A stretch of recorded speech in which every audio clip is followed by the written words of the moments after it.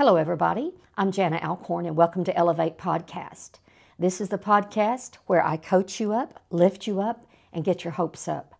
I've been on the series I've entitled the Unstuck Series, and I highly recommend you go back and listen to our previous podcast. We're talking about identifying the what, identifying the why, and today I want to talk to you about identifying the who.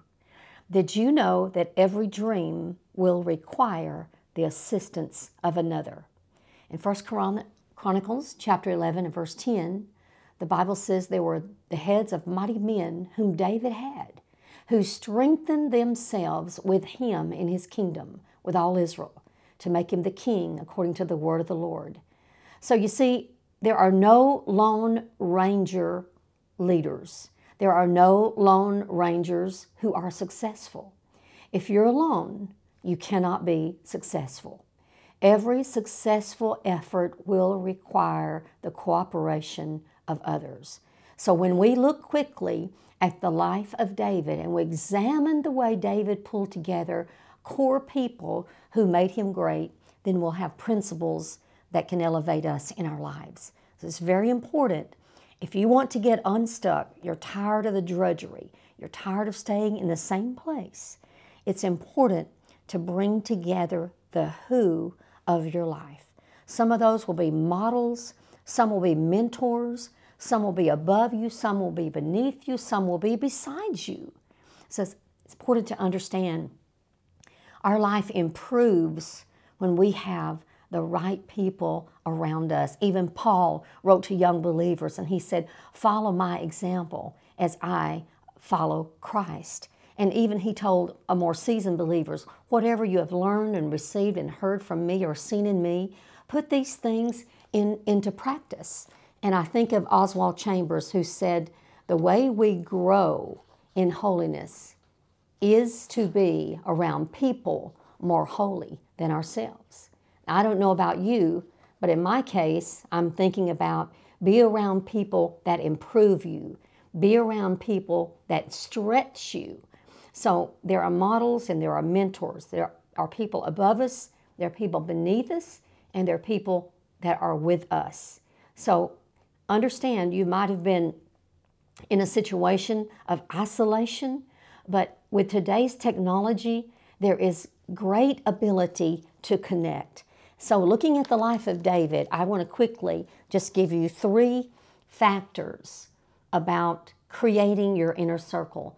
Number 1, David started building a strong inner circle before he needed it.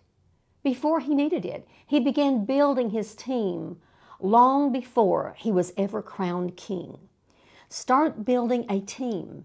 You know, I have people on my team. Some know they are on my team, but some don't, because I have a broad spectrum of people, not just ministers and pastors and apostles and prophets and bishops, but a broad spectrum of people that relate to areas of growth and development that I desperately need in my life. So begin to build even before you need it. It could be a finance person, a relational person. It could be a real estate person. It could be a spiritual person. It could be someone that is helping you, a life coach. Please understand, even with my clients, I begin to tell them, broaden your spectrum of people who are in your life. So David began building a strong inner circle even before he was crowned king. And the second thing David did, he engendered loyalty. David's followers displayed incredible loyalty to him throughout his life. Those close to him, when I see, they were even willing to lay their life down. They put their lives on the line. You think about the water of Bethlehem. They were willing to risk their life just to get David a drink of water from the wells of Bethlehem. So loyalty cannot be demanded, but loyalty can be engendered through kindness, through remembrances, through honor, through sacrifice.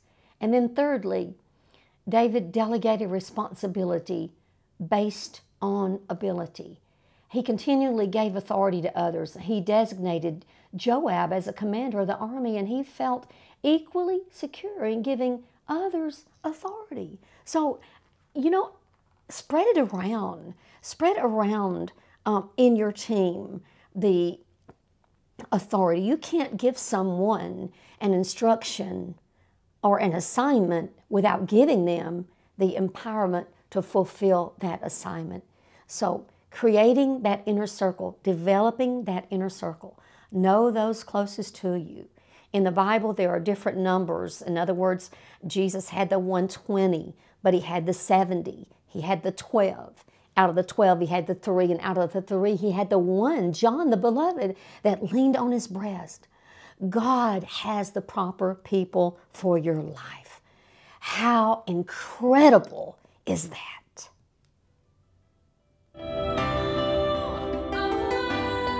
Hey, connect with me on the web at Jana Alcorn. I've got some resources for you on our site, janaalcorn.com, but also social media. I want to get to know you. God bless.